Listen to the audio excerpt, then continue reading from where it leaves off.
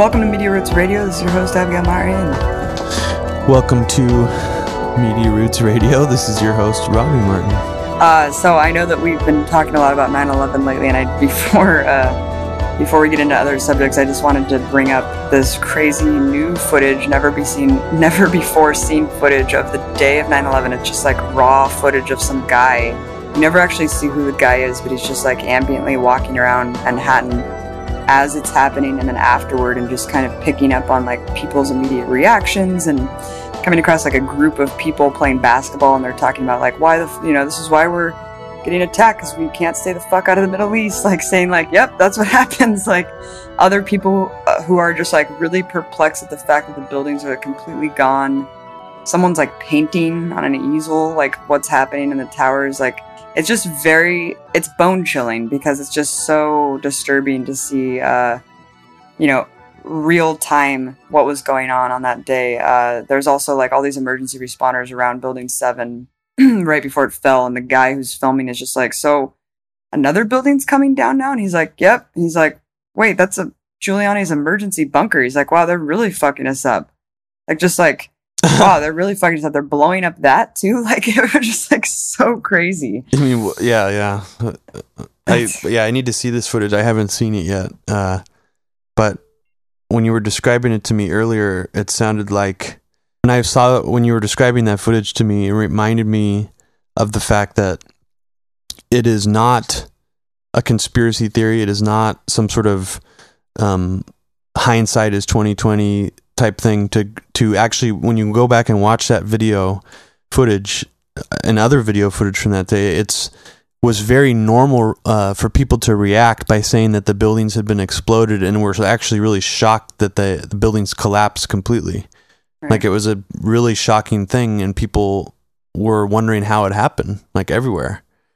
So it's not like a conspiracy theory to like say that that's an accurate reaction to have. Like that's right. Well, of course. I mean, it is just really bone chilling to see this raw unfolding of events on that day. And I was happy to see Policy Mike, of all places, pick it up and spread it around.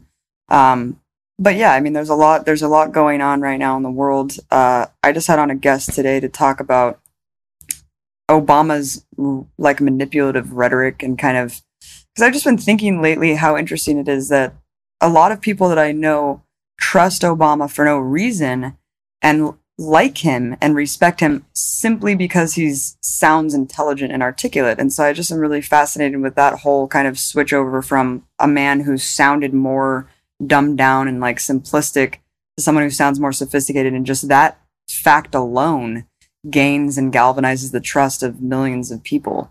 And really, both of them are a complete act. Yes, they are. They're just different forms of a similar thing. I mean, like I just saw Power of Nightmares again, and we mentioned this movie so many times on the show, but I recommend everybody go and watch that movie.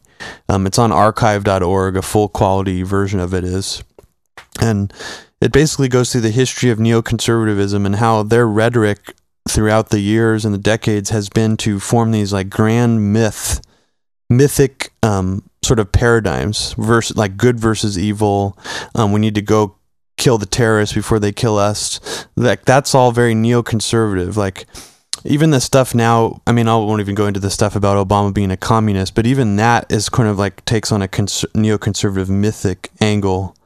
But I think why people trust Obama more is because he's not presenting these myths as obviously. Like the myths of whatever his ilk of ideology is are more wrapped in this sort of quasi-international diplomacy and like thoughtfulness.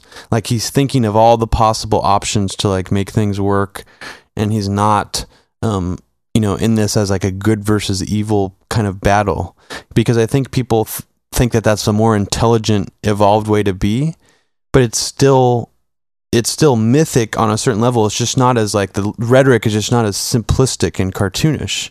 Right. That's really the only difference that I can see. Yeah, it reminds me of Fox News too. Because like Bill O'Reilly has all his talking points, and it's almost like that Bushism where it's just so dumbed down. It's like the propaganda. It's like, it's like for the 65 and over, 70 and over. Yeah, it's like crowd. it's like you can listen to him and you can also see it pointed out in bullet points next to his head in case you're a visual learner. So it's just really funny. But yeah, Bush was the only person in his family to have like that accent. It was like totally manufactured. But when you look at both him and Obama, I mean, Bush actually had much more experience legislating in an office, and Obama just had no experience at all. Rose to the top based on just empty rhetoric alone. Just really curious to still to this day to hear people kind of just trust a stranger who they don't know at all based on really just baseless propaganda. So that always never ceases to amaze me. Something else that's just really hilarious is all the GOP trying to cut food stamps and like separate it from this agricultural bill in the House right now. And I was doing this research today, and I found out that a lot of the same people who are pushing to cut the food stamp program have received like millions of dollars, millions in farm subsidies to their private farms by the government in the last like decade. It's just so ridiculous to see like them, they really, really hate that $100 a month going to the most impoverished people in the country. But yeah, keep raking in millions of dollars in the nanny state you claim to hate for your fucking farm. Well, remember when I was just actually re-listening to an old podcast we did right after you got hired at Russia Today. And I remember like back then they were still sort of having a lot of like Ron Paul libertarian people on all the time on their network, the American one. And they were sort of like, it was sort of like playing into that angle of like welfare, like anti-welfare, like free market capitalism.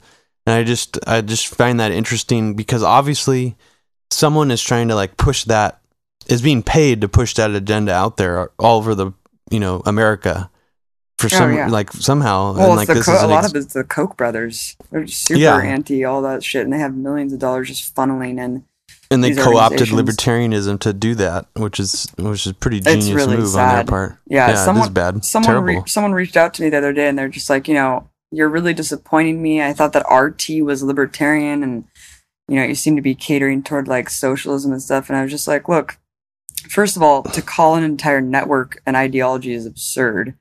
But I said RT is about, supplying alternatives. I was like, that includes libertarianism, that includes socialism. And, once again, these labels are kind of trapping us from actually just discussing issues. But, I think that it's really important to point out the reason that I talk about social services all the time is because I find it extraordinarily bizarre that this country is so focused on basically it's a drop in the bucket. I mean, food stamps, really? Food stamps and like Meals on Wheels and all the things that are being cut and fly out the door very first to be cut, and all the sequesters and government, pending government shutdowns and talks about the deficit. Yet the elephant in the room is the 50% of tax dollars that go toward military spending. And I just would rather, yes, like there is a very small level of abuse, of course, in all government programs. And like, I'm not for giant government. Obviously, we've seen how detrimental that is in terms of just the growth and unabated growth of like the surveillance state and DHS and TSA. Like that's not okay. And of course we see the proliferation of like the militarization of local police forces because there's just this excess of budget funneling into these people. But I just can't help but point out, like, why are we talking about these things that are so meaningless in the grand scheme of things and ignoring 50% of the entire federal budget just being spent on not only current wars, but past wars? This is something that I just found out is that, we're still paying for the Civil War, shockingly enough, benefits to the families of the Civil War. That's how far back these debt bubbles go of all these new wars of aggression that are launched with our money.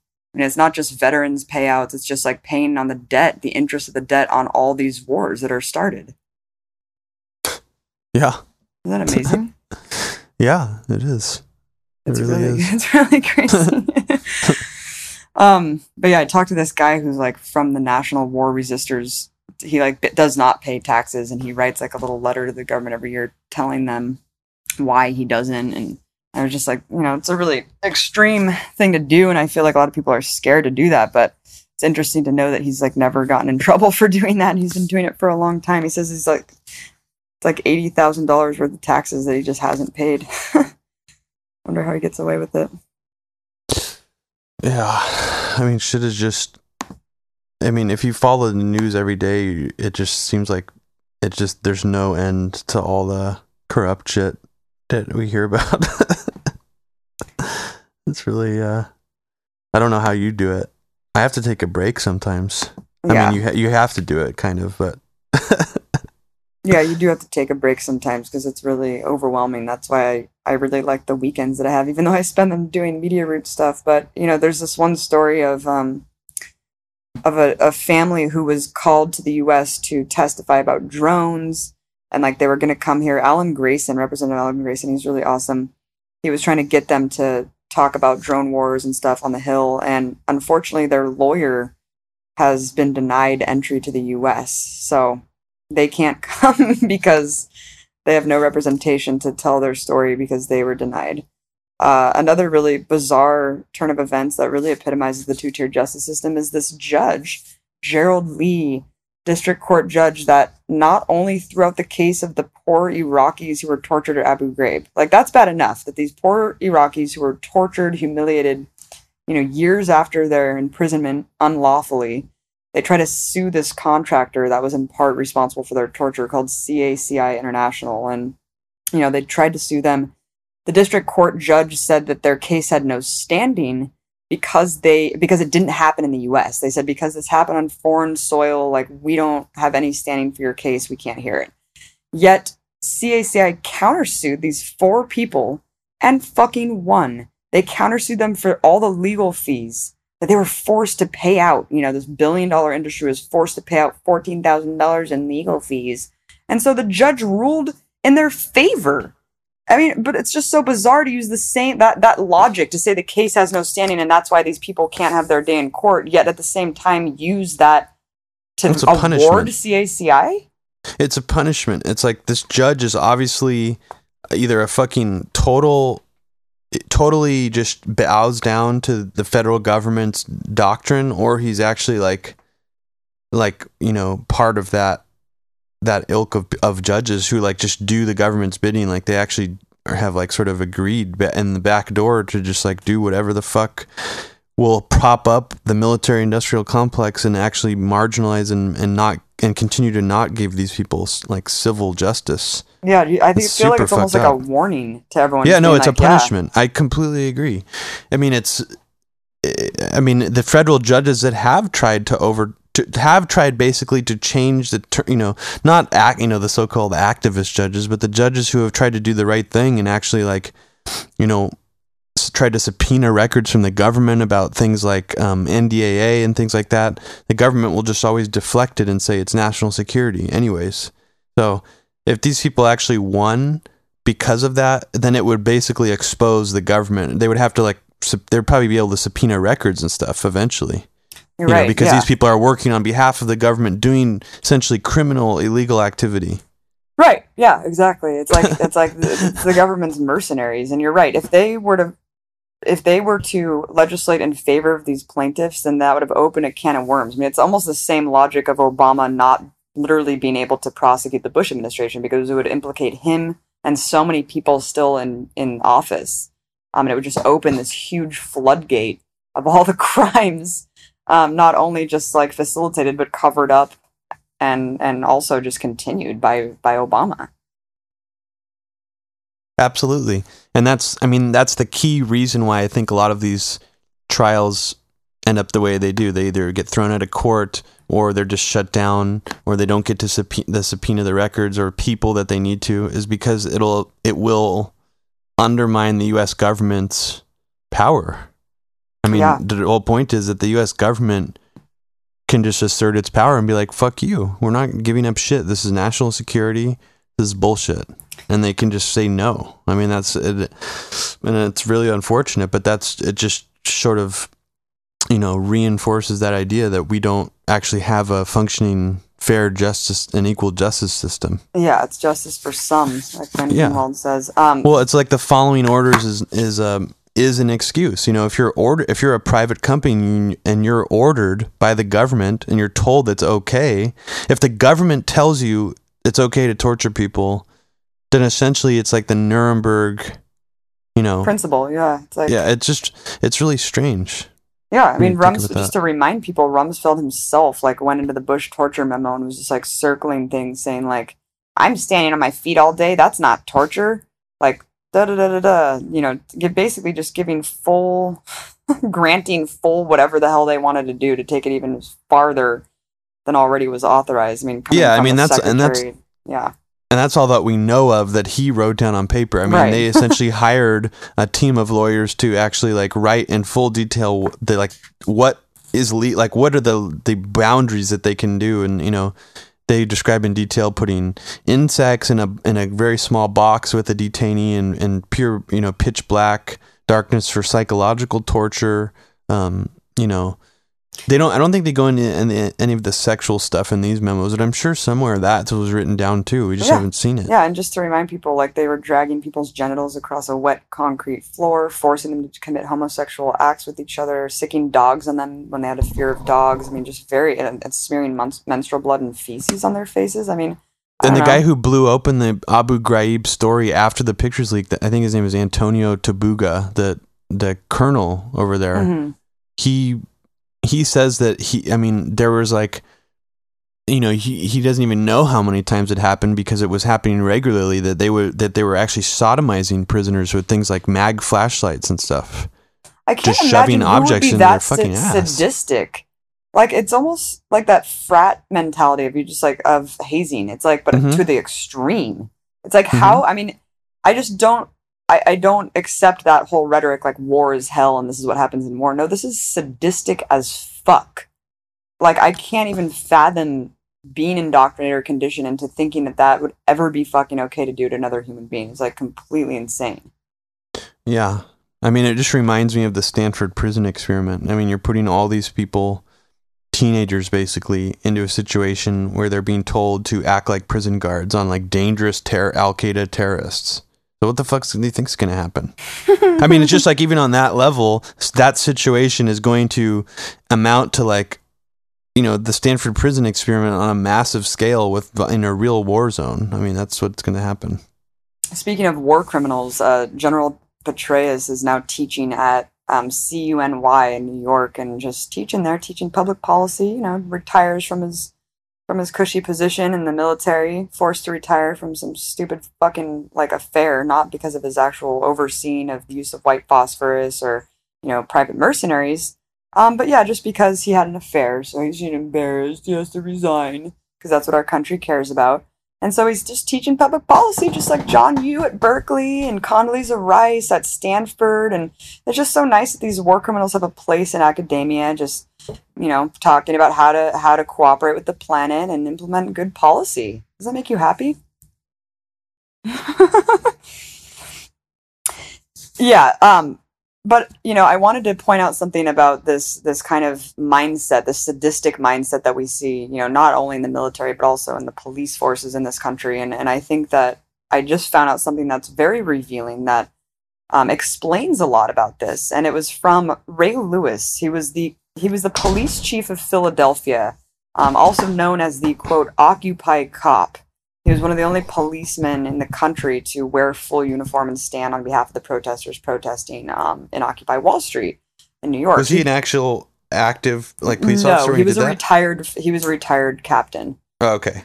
Yeah, and so he got arrested. He was protesting, and then they threatened to take away his pension, his benefits, remove him from all this stuff, and it was just this huge scandal. Anyway, I talked to him on the anniversary of Occupy Wall Street, and I was just asking him, why is it that we've seen such harsh crackdowns with all these police officers, like on largely peaceful protests? I mean, it is just very strange. I know that it was federalized. I know that it was coordinated, but still, like, just the aggressiveness inherent in police, like, and just the disdain for the people that they're supposed to be protecting and stuff. And he just said, well, there's a good reason for that. He said, there's actually a personality test that cops get and take that looks specifically for how aggressive and insensitive you are. He said there's 2 personality traits that they actually look for and hire you on. and it makes sense in a broader scheme of things, like the way that they're justifying it, I guess, because they're saying, you can't be a pussy, you can't be like easily slighted by like, guns and blood or whatever. Like I could see that part of it, but I mean, think about what that's breeding, like what they're bringing to the force by breeding and picking out people who are like total sociopaths. I mean, they're basically picking sociopathic tendencies to join the police force. How scary is that? It's scary, and it's just really sad that when the media eventually like seizes on something like Occupy Wall Street or Occupy Oakland, they show a lot of the vandalism, and then like when the protests sort of get out of hand and get to the point where they are sort of like, it is like a crowd control situation, but nobody remembers or nobody focuses in on the fact that many times initially, like after Frankugawa Plaza was sort of like taken over, there would just be marches, and the cops would just like start tear gassing like women with like pushing like baby carriages and stuff. Yeah. Like there was absolutely nothing.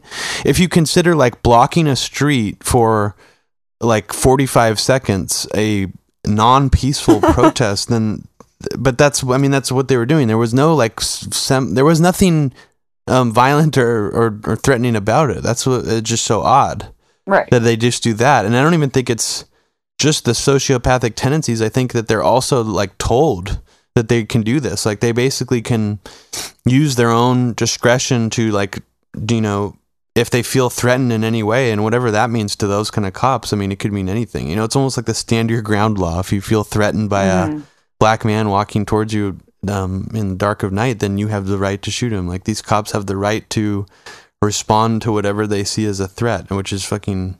And they're already anything. just given so much of an advantage just for this sheer fact of being police officers. I mean, look at like Oscar Grant's death, and that guy served 6 months in jail, and now he's back on the force. I mean, it's just unbelievable, the two-tier justice system, even among police in this country. But I wanted to move on to this Al-Shabaab mall shooting in Kenya, because I think it's just really interesting how many representatives we already see beating the Islamophobic machine and talking about how they're going to be attacking the U.S. next. We have Representative Peter King, the king of Islamophobia, who's also called for, racial profiling of Muslim Americans before, but in the wake of this mass shooting, which I'm sorry, but we have our own mass shootings to deal with here.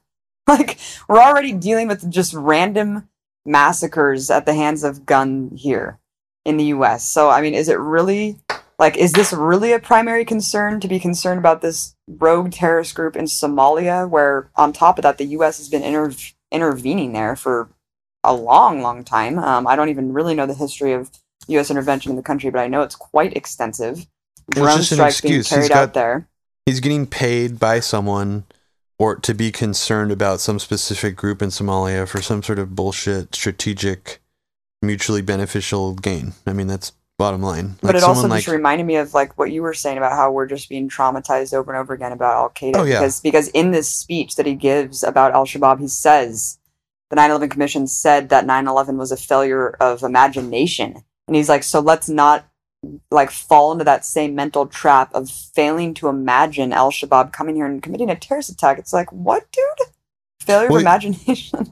Well, it's so interesting. I mean, even if you're not a 9/11 truther or conspiracy theorist, when you actually boil down who was responsible for 9/11, and if you want to take apart, go back behind the 9/11 or the 19 hijackers and figure out who was behind the plot, they say Khalid Sheikh Mohammed was the mastermind behind 9/11. But in reality, he was the mastermind of like a sort of a thing that took on a mythic urban legend like level in sort of that Islamic fundamentalist militant world, where they would like, it was sort of like a fantasy of theirs to be able to pull off a terrorist attack like the Bojinka plot, which is where 9/11 comes from, of hijacking multiple airliners at once and then causing them to all explode in midair, was the original plot. But I mean, there is nothing to connect that to the, like, to Al-Qaeda. There's the idea that this was some sort of like plan hatched by Khalid Sheikh Mohammed and then he sent these people out to do it, has never been proven or shown to be true by anyone. But Robbie, it's almost just like assumed. Says it's true. No, but they don't actually. They don't. Like, they don't. I mean, all the stuff where they might make connections is based from torture. So they actually don't. Nothing they say is even backed up by just like loose evidence. Right. Like, it's just really interesting to think that we talked a lot about how Al-Qaeda is a myth on the last episode, but it's even more of a myth than I think even like we even realize. Like, I don't know. It's just really interesting. Well, as we've mentioned before, Al-Qaeda has been just applied as a blanket term to anyone Yeah, Anyone and that's what fighting the against Bush the US administration military. wanted to do. If you watch Bush's speech from the, I think it was the day after 9/11, he's already trying to make it sound like it's not just Al Qaeda. It's like the mentality that is behind Al Qaeda is in like 60 countries all across the world. They were already trying to disassociate it from Bin Laden at the very beginning. I mean, they never gave a fuck about Bin Laden. Obviously, they would have caught him if they did. They never did. This is all about going after Islamic terrorism to reassert the idea of good versus evil and restart the Cold War mentality. Perpetuate that clash of civilizations Yeah. that we need to just like take over this area. Mm-hmm. Yeah, exactly. I was interviewing this other activist, Ken O'Keefe, who not only was on the Gaza flotilla that got sieged and like disarmed Israeli soldiers on board, but he also like went to Iraq and tried to be like a human shield to protect the Iraqis. He's like really awesome, former Marine.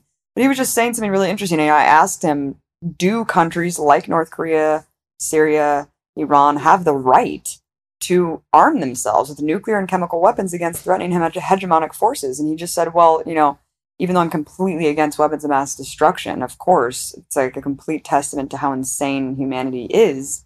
He said, at the same time, if we've learned anything from Iraq, it's that you need a bomb and you need it quickly.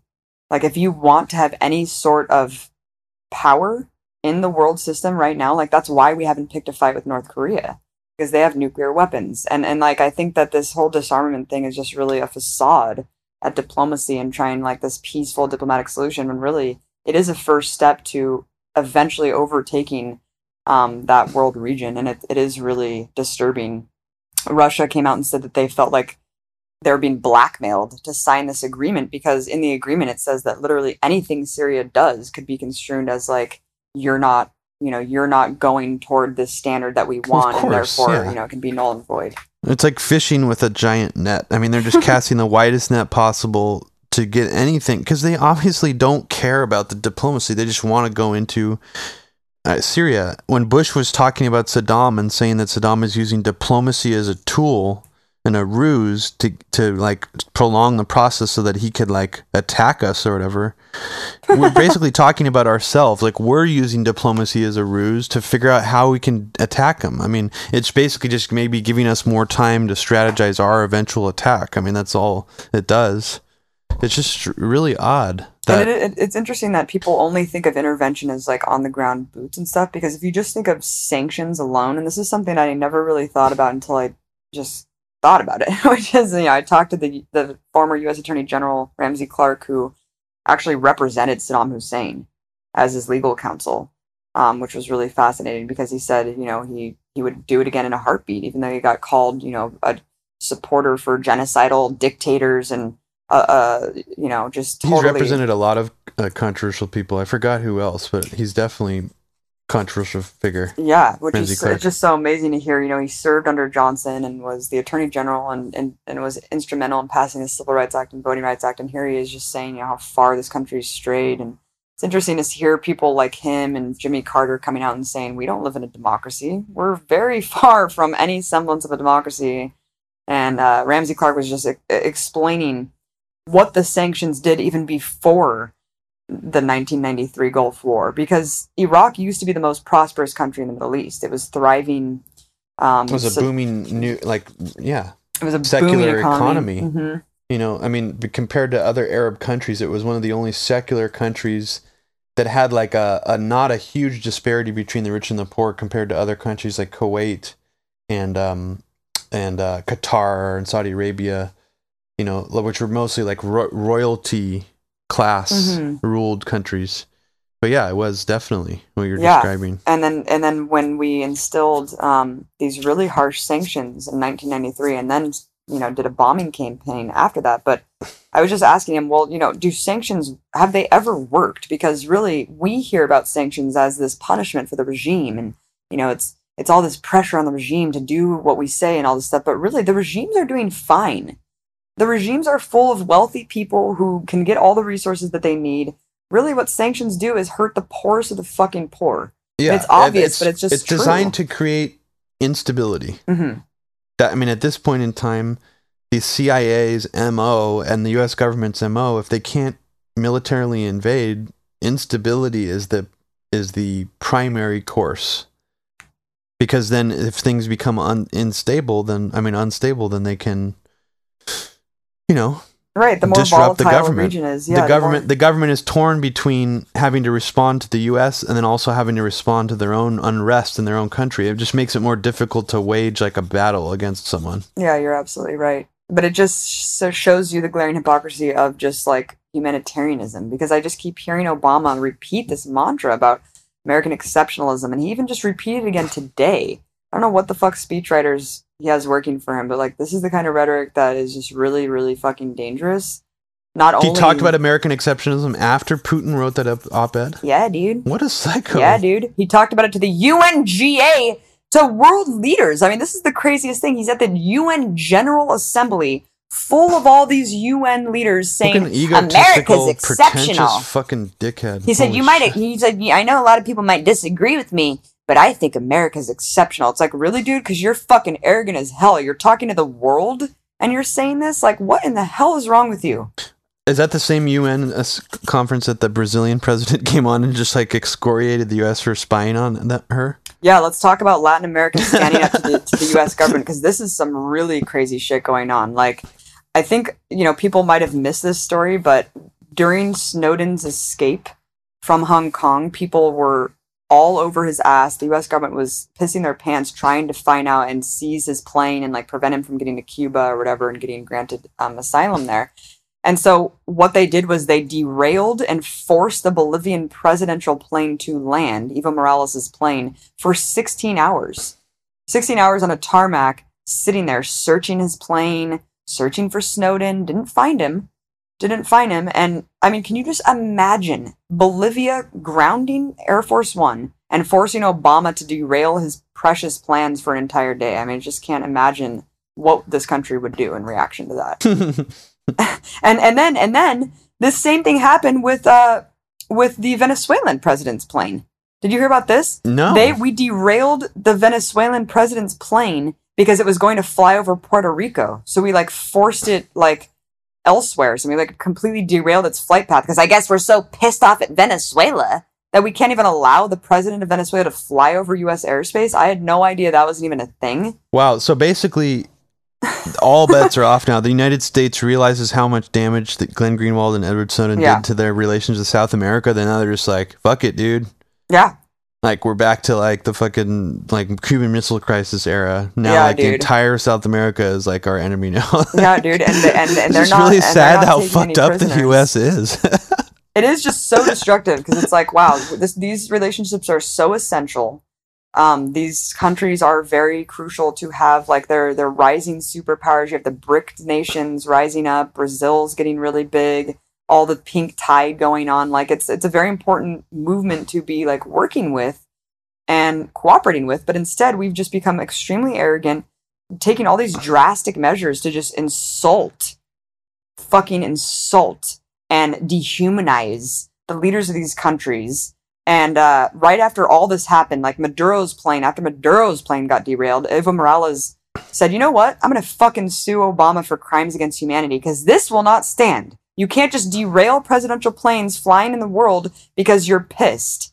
Like, this is outrageous. We're filing with the International Criminal Court, or the International Court, for crimes against humanity. And he said, this is outrageous. It needs to stop. And then in light of the NSA leaks, you have the Brazilian president, which you just mentioned, she postponed her initial trip to the White House, and she was saying, this is outrageous. This is like a new era of colonization. Like, we're being treated like we're slaves. I mean, it's such an outrageous statement. Yeah. Being made. And it's also really funny, too, how the mainstream media is ignoring these revelations about how much we're spying on other countries, because it's like, I guess the American people don't give a fuck for the most part. But I mean, think of how insulting, offensive, and a violation that is to be spying on other countries. Right. Yeah. Because there's not even any constitutional protection for them. So, we don't even have to have fucking warrants or anything. It's just really sad to think that, like, really sad. how much we are violating just these people, like, people's privacy across the entire world. Really, really tragic. It's a really good point. It's like, not only do we have no constitutional protection for our privacy, but like, think about the people of Brazil. No, and what the hell? And the fact that the Brazilian president reacted this way should send shockwaves to the rest of the world, like, because she is having a genuine reaction. She's not scared. She is standing up to the United States because this is morally reprehensible. It is extremely disrespectful. I mean, the fact that Obama hasn't even attempted to do any kind of apology to her or reconciliation over the fact that he's been spying on us for so long. I mean, what does he expect her to do? But Robbie, don't you get it? He told the UNGA that we're exceptional. We can do these things because we're exceptional. We're different. We're special. Man, this is going to... I really do think this has tipped world relations forever. Oh, absolutely. Glenn Greenwald fucking hit the fucking... I mean, this is it. Like, these other nations, no matter how much they kowtow and toe our line, and are just our slaves, you know that these people are pissed off that they've been spied on. Yeah. I mean, any reasonable person would be, especially in a person in a high position of political power. They feel like they're already a powerful person who doesn't have to deal with that kind of shit, and then they find out America's been spying on them the whole time. I mean, how much of a violation is that? I just can't get over just that. Like, let alone the average person. I'm not saying that these people deserve extra special treatment, but imagine being one of them, being the president of a South American country, and then finding out that your private emails have all been read. It's like the Cold War. It's shocking, dude. You go in the Spy Museum here in DC, and even though it's run by the CIA, you still like get a sense of just how like paranoid people were back then. Like all the government, like they had to like restore a whole area and section of Congress because they were convinced that like this clock was a spy machine by the Russians, and just like the complete and utter distrust going on and this fostering of just paranoia about everything. And I just can't imagine that feeling is just like proliferated times a million. It's like all over the world, there's just like so much paranoia thinking, wow, is the US spying on this phone call? Like, I can't imagine being the Brazilian president, like having even think about the fact that the US is like in my ear. I mean, it's just outrageous. And actually, one of the most I mean, to me, that is one of the most crazy revolutions that come out of this whole thing. I love that the craziest ones are like the latest ones. It's like, yeah, by the way, Israel now has access to all of the same information that the NSA does. You're like, wow, really? And Brazil's actually making their own internet now, like a new, like something. They're basically like taking the measures to try to, reinstate privacy in the country. Oh, it's so nuts. And it's great that Russia took in Snowden for asylum, because now, like, while he's there protected by Russia, these stories can sort of go out, without the distraction of like the manhunt to get him, because that was really definitely overshadowing like the actual revelations. So now we're just getting the revelations, and now Edward Snowden is he's not, and he doesn't have to worry about somehow like escaping on a plane or something like that, at least right now, temporarily. But Robbie, don't you see how hypocritical it is for Snowden to seek asylum and be granted asylum in a big human rights abuser country? You're right, yeah. And I love how all the people saying that are acting like they would self-sacrifice themselves and want to spend the rest of their lives in jail with no human contact for revealing some sort of secret government program that they don't really give up too much of a fuck of to begin with. Right. Like, they don't even, it's like, what are you guys even talking about? Like, you are not even that upset about this. So what, if you would sit in jail for something that's really not, that you don't even think is a big of a deal? It's just silly. I just read this really good op-ed because Obama, has defended this whole NSA program by saying, no one's reading it. We're just collecting the metadata. Everyone, we're not looking, we're not reading anything, we're not in your ear.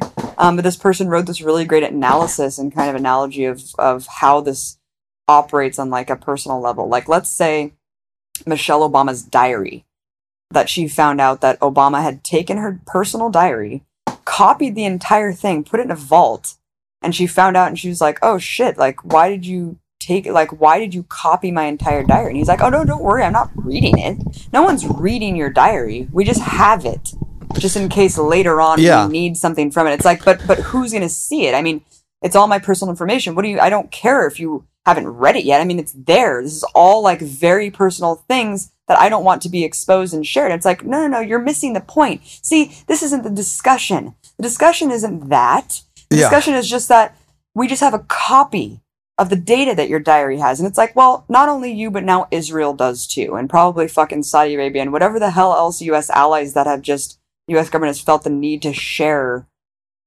And I don't believe that it's just metadata. That doesn't make sense. I believe it's everything. Well, they've lied on several levels. Dianne Feinstein and the Intelligence Committee people said that it's no different than like you being listed in the phone book. You know, well, we're just looking at like who you've, or she said like we're just looking at who you've called or something, which is bad enough, but metadata encompasses far more than your phone call, outgoing and incoming phone call records. It encompasses your locations, a map of your daily behavior, where you go during the day, what your daily activities are, what you like to eat, what your favorite foods are, what your favorite music is. I mean, all the, like all those like scobbling services and stuff. I mean, that could be considered metadata. What movies you watch on YouTube, can be considered metadata. I mean, if you think about it that way, you can develop an entire personality profile of someone in an instant with a computer based on metadata alone, if you had all of it mapped out. Right. But not only that, they are also recording and storing, as you just said, all of our phone call data. When Obama says, no one is listening to your telephone calls, okay, so maybe you're not listening to it, and maybe they're not listening to everybody's telephone calls, but a computer is recording all of them, and you can instantly call up any of them and listen to them if you wanted to. So that is really, it's a strange distinction to me. It is like someone who has sucked all the data off of their girlfriend or wife's computer in case they think that, they're cheating on them. But then like when their wife finds out and gets mad and say, you read all my like private emails and stuff, the person will be like, no, I just copied it all. I wasn't listening or reading any of it. I just copied it all just in case. In case I get suspicious at some point in the future, I just want to have it all so I can, in case I get build a case against you, put you in prison. It just really, you really want me to trust you to do that? So like I'm supposed to defer to your trust that I just, based on your discretion, you're not going to listen to my phone calls. You see how odd that is? It's just so fucking crazy. Yeah, it really makes no sense at all. It makes no sense at all. And it's kind of a testament to how dysfunctional this country is, the fact that all these people have to be forced to live outside the United States to even do their job. Like Glenn Greenwald's literally just like forced out of the country. I mean, I know that he, out of principle, doesn't want to be here because he feels like he's treated as a second-class citizen because he's gay. But I just find it just so ridiculous that he just has to live in Brazil because he can't come here. I mean, look at his partner gets detained, his laptop gets robbed, and his like other partner, working partner, Linda Petraeus or whatever, has to be like in Berlin. It's like, how ridiculous is that we have to get the truth about our country from Russia Today, and we have to have like whistleblowers living in Berlin, which like used to be like, it's just such an Orwellian turn of events. Yeah, and then here we are like talking about how awful Russia's gay laws are and how Ecuador doesn't have full press freedoms and stuff, as if that's the issue that's going on. It's like, what the fuck, dude? It's like, come on. Yeah, and I wanted to actually say something about this Russia gay thing too, but keep going. No, it just really makes me sad. Like, for instance, on Facebook, I saw a musician whom I really respect, who said that he's not sure if he wants to play a show in Russia or not because of the laws. Should he boycott the show, the country, and say that's why he didn't play? And I just think it's strange because it's like, if you're that passionate, maybe if that's an issue that is solely very important to you, I can understand that. Right. If that is your main primary focus.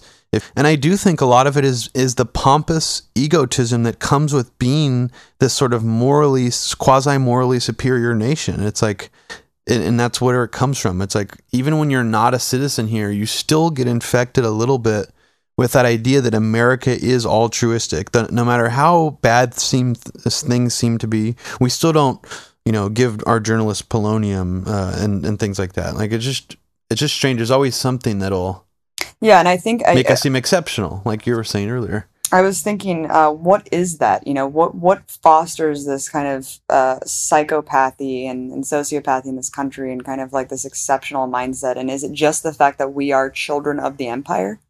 That we live in the Empire State and we're kind of conditioned into... Yeah, absolutely. That is 100% what it is. It is really disturbing. It's like a mental disorder.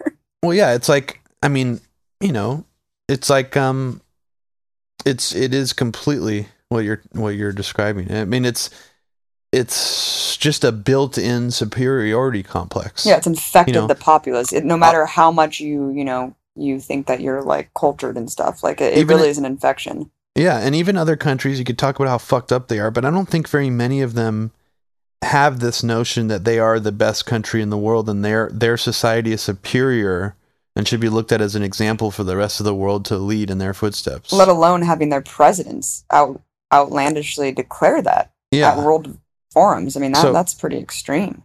It is just really disgusting, and it is a part of the American condition, and it is among many liberals as well, because then they always use that idea, well, what are we supposed to do? Like, we can't stand for this. We are morally superior to the rest of the world, and we should be able to morally, assert our morals that these chemical weapons in Syria cannot stand, and we need to invade. Will not stand, man.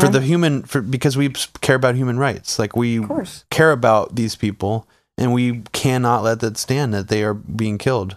I wanted to really quickly address Russia, because I realized that as the show's gaining more traction and as more people are watching, I'm getting 2 continuous talking points lambasted toward me over and over again, just ad nauseum, and one of them is Pussy Riot. I just wanted to say one thing. Yes, it's terrible to jail activists, and of course, making fun of the church and making fun of Putin does not give you the right to be in prison. That's outrageous. However, I do find it really odd how the West is obsessed with Pussy Riot, because I just saw this really interesting poll done in Russia, and it shows that like literally over 90% of Russians not only have no sympathy for Pussy Riot, but like outright despise them. Like, they don't give a flying fuck about Pussy Riot at all. Which really begs the question, why is the West so obsessed with this kind of manufactured, perceived notion of resistance and, like, revolution with these 3 musicians? Because, well, yeah, I haven't seen that statistic of how people feel about Pussy Riot in Russia, but I think the reason why so many, and I saw a lot of my fellow musician colleagues and even in electronic music, a lot of people that don't normally talk about politics at all were all of a sudden outraged at Pussy Riot. And I think it's just because once you decide to be outraged about the United States treatment of people and human rights and civil liberties, then you can't, like, if you're a caring person, you kind of have to keep it in the back of your mind all the time. It's not something that you could just like shut out of your mind once you decide to believe that.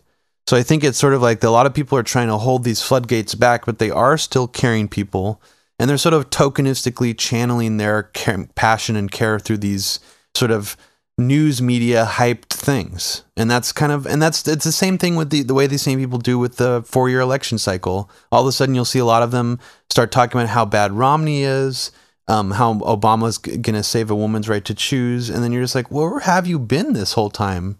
This is a manufactured political storm to draw people like you into, and you're just going along with the waves. It's just, you're totally right. It just really is. It's kind of pathetic, and I hate to say that, and I do think Pussy Riot should not have gone to jail. Obviously, it was a really stupid thing, But it is kind of strange how that's where we focus our attention on. It's just like how a lot of liberals like to focus on human rights abuses in Muslim countries. It's like, coincidentally, you're now focusing on the countries that we are invading. Like, why is that? Because there's plenty of human rights abuses happening all over Africa, Indonesia, but nobody gives a fuck about those. Just somehow, coincidentally, all these Muslim countries now. Well, you hit the point on the head when you said it's pathetic, because what it really shows you is these people are just ingesting propaganda from the mainstream media. Because really, where else does that come from? Where else does that kind of undercurrent of Islamophobia and demonization of these Middle Eastern countries and the horrendous human rights abuses, even though they're like very new, like in Saudi Arabia, for example? Well, that's warranted because we're allies with them, so it's important to call out their human rights abuses. But like in other countries, they're relatively newer, on a newer plane of evolution. They're not, they're just on a completely different political and evolutionary timeline than us. So it's just really bizarre to kind of insert our like moral authoritarianism on these countries and like make these declarations just based on what the media is saying alone. And it's manufactured too. It is manufactured agitation propaganda. Let me just throw that out there. And here's the reason why I think that it's happening. Because think about it. the United States government foresees that Russia is gaining leverage over them in the sort of information war. They have Russia Today, a network airing on American television that is continuously undermining the false rhetoric the United States is putting out on a daily basis. Putin is now intervening and actually making the U.S. look foolish in several different ways. He is taking Edward Snowden in for asylum. He is, putting a stop to this like Syrian conflict, or he's at least like putting the brakes on it. So I think that the United States wants this very badly. They want to turn off liberalism to the idea that of Russia, like Russia being some sort of bastion for like liberal thought, or like even Russia Today being a network that you can trust, like to be sort of on the side of liberalism. Because if you think about this, Russia will never appeal to people on the conservative sort of right wing side of things. Maybe libertarian people, but not traditional conservatives or right wing Republicans, just because of the Cold War era. It's they still call Putin a communist. I mean, I see that type of shit said on like Drudge Report linked stories. So who do they have to turn off to Russia that is like politically aware that would actually make an impact? And it's liberal people. And I think absolutely. I think that the Pussy Riot thing and this anti-gay law, as horrible as they both are, undeniably horrible, they are injected into this American dialogue as a form of agitation propaganda to turn off sort of the liberal movement from even taking anything Russia says with more than a grain of salt. And it's working in waves. It is. And the Russia Today network is becoming very popular. It's gotten a lot of headway in this country. It's went viral, basically. It's used sort of the viral power of the internet to spread its message. And it's kind of unstoppable at this point. So the only way to stop it is to actually damage the nation's credibility itself. So really, what's the state of LGBT rights in this country? Because I'm American. I grew up in America. I've been doing this for 10 years. You and I have been rallying against the empire because we see it as a really big threat to global peace and security. And that's what I know. I mean, that's where I can elicit change. This is the country that I know. I just think it's really sad that people are getting trapped in this agitation propaganda to demonize Russia as an entire country. And not to make any like excuses for the law. I mean, like it is obviously a worse state for like LGBT people than, of course, there. But I mean, the whole point is that it's a completely misplaced, strange, and suspicious focus. It is so manufactured. And I really do believe that the United States was sort of hedging on this for a while, because remember Obama made that announcement like a year and a half ago about how they're going to start like punishing and maybe even sanctioning nations that have like laws that discriminate against LGBT and like transgender people. And we were saying, oh, this is obviously for Iran. Like right. This is a law basically saying like, okay, Iran, this is another like move on the chessboard. What are you going to do, kind of thing.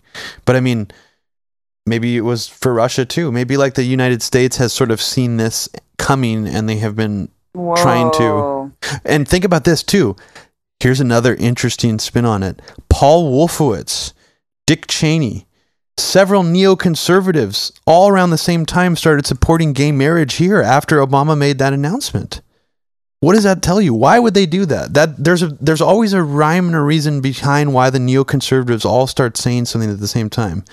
They want to put these other nations on like the adversarial side, good versus evil. Just like they always have been throughout the history of neoconservatism. Holy shit. Yeah. Wow, I mean, Robbie. I just realized this because I do think that the neoconservatives are behind this also.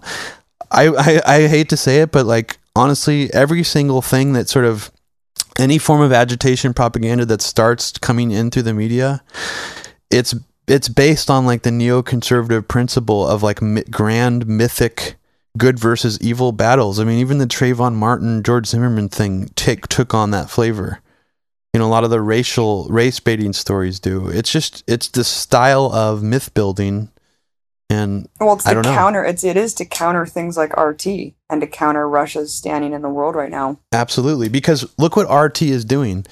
They are not like Putin doesn't go on RT and sit at a podium and like talk to Americans about how fucked up America is. It's completely independent from like the government influence. You do not get marching orders from people in the Russian government. They have simply seen your value as like a journalist and like a commentator and an editorialist to like, have you have your own platform. And I'm sure they get some benefit out of that maybe, but they don't, it's interesting to think that that's how the U.S. is doing it too. It's like the U.S. government, Obama's not going out saying that, Russia's really has horrible laws towards gays and they're going to be punished, but somebody is floating these stories out there to start the current sort of going against Russia, and it's worked very well. Oh my God. And you just brought up a really interesting point, which is that it might, once again, the corporate media might as well be state run, because what is the intention of that? You know what I mean? It's to keep America standing in the world, to demonize this hegemonic force that's like encroaching on America's values and like kind of undermining its rhetoric and conventional wisdom. And so when you have a corporate media parodying these things that basically just promote American exceptionalism, it might as well be an arm of the government. And it's just there's no difference to me. But you're right. RT gives me complete editorial control over everything I do. I have no one reading my scripts or looking over anything I do. Here's another thing I just want to interject. Yeah. Like, people say that you're spreading propaganda on behalf of the Russian government. Well, like, look at it this way. People on any major network that's owned by a corporation that, and including that gets sponsors from other companies, like commercials. Russia Today does not have commercials. So that, even just on a fundamental level, removes some of their beholden, Russia Today is not beholden to like not talk badly about certain companies or brands because they don't get commercial money, like for sponsors. Oh yeah, that alone, that's what I keep telling people. I'm like, I have the ability to criticize corporations. Yeah, on like MSNBC, when will you ever see somebody doing a story segment about how Pfizer just released like a drug that killed a bunch of people, like while they run Viagra ads on the and do these same people harassing me go to Rachel Maddow and say, "Why aren't you covering Nestle? Why aren't you covering Monsanto?" Like, it's just so ridiculous. You'll never see these anchors cover real corporations and corruption, which is really what's running this country, is this corporatocracy that's overtaken our U.S. political system. I was going to say that how I think you should deal with this kind of criticism, because I believe that it is at its core, it's sort of manufactured dissent, against trying to create a wedge against Russia. I just think I would look at it that way, that eventually, I mean, if you get popular enough and your show gets popular enough where you are actually a formidable opponent to the U.S. government narrative, then they will, or someone will, start to try to combat your narrative. Right. It's going to happen. It always happens with people who make any sort of impact. So like, I would just be very suspicious to take anything like that at face value, because that's the form in which it will come, if it does come. And because I hate to be like, act like a psychic. Because they know that irks me, because they know that I care about human rights and stuff. So when they keep like lambasting you with that same thing, like you're ignoring this, it's like, do an ad hominem logical fallacy and attack the Russian government to not have to address any of Abby's content on her show. But it's just not even, at this point, it's not even worth like reacting to, because it's such an obvious ploy. It is. And now they have all these trolls doing marching orders for that, and it's all just lapping it up. And now even InfoWars is now, for a while actually, sort of when you sort of started to criticize Alex Jones, there was a little bit of a era of InfoWars for maybe like 3 or 4 months, so they were really going after Russia too. Ooh. And then now it's sort of like back to like anti-US again because of the Snowden thing. I don't know, it's interesting. It is. There's a libertarian. I think there are some sort of libertarian Koch brother elements in there too that are spreading some of that. They're playing games with the Russia thing, and I can only speculate because I don't know what happens in any of these like backroom spin sessions. You see these global trends occurring, and then you see kind of this flooding of propaganda, and it's just kind of relentless and mimics each other. I mean, it's just this, like you just said, it's spinning the same yarn. It's like a tiled old yarn. I'm like, God, you this could again? Always. It's not like, we're not saying you and I are somehow like able to like see through, like put on like the glasses and they live, and all of a sudden you and I can see all this propaganda all clear. It's all you have to do is just know when there's stuff being floated out there and it's being repeated and parroted and it's designed to cause an emotional reaction in you and it's framed in that way, then examine it, because someone is trying to manipulate your thought. Right. And when I say someone, I don't mean like some sort of, New World Order conspiracy. I just mean like somebody with a lot of money is trying to manipulate your thought. Someone with power and money. Period. Yeah. For whatever end goal. I mean, they have some sort of goal in mind for that. Don't play into that shit. To sum up this episode, I just wanted to say this sad little New Yorker cartoon of these people at a little campfire. It's like post-apocalyptic, like little people. And the guy is just telling his kids, telling them old fables, trying to keep the culture alive. He's just like, you know what? Yes, kids, the planet did get destroyed. For a beautiful moment in time, we created a lot of value for shareholders. It's like, it's just like summing up like at the peak. We're just like at this like point of no return kind of thing. I mean, we aren't. I think that we still obviously have the ability to turn it around in a massive way, but it just is funny, kind of this historical significance of the time that we're living in, where, we are presented with that great challenge, that great philosophical challenge. Like, will we turn it around, or will the planet get destroyed? Because really, we do have the option still, but it does look like that's going to be kind of one way or the other, and we'll see where it takes us. But, we got to keep waking people up. I have faith in humanity. I have faith in people and empathy, and it's just about, shedding yourself of these fucking divisive labels and opening up yourself and expressing yourself and loving each other, because we can't let fear cripple us into inaction. Well said. Good to end the episode on a positive good note. Good end. Everyone check it out. We have a ton of Media Roots Radio episodes up on MediaRoots.org. We're also taking content submissions. We're getting a lot of great content contributors right now. I'd be happy to set you up with a login so you can submit at will. Just contact us at info@MediaRoots.org. Check out my brother's documentary, American Bisque. Part 1 is up on Media Roots' YouTube page. Record Label Records is his record label. He's coming out with a really great album. Check out my art website, abbymartin.org, and check out MediaRoots.org and Breaking the Set. We store or archive every single episode we've done, every interview, breakdown, and show on the YouTube channel, and then put the best things that we've done on Media Roots as well. Please donate to Media Roots. We still need grassroots contributions to keep citizen journalism alive, and hopefully I can end up paying some of these excellent contributors and have a self-sustaining operation eventually, beyond RT, wherever it takes me. I'll keep Media Roots alive till the day I die. So support the project.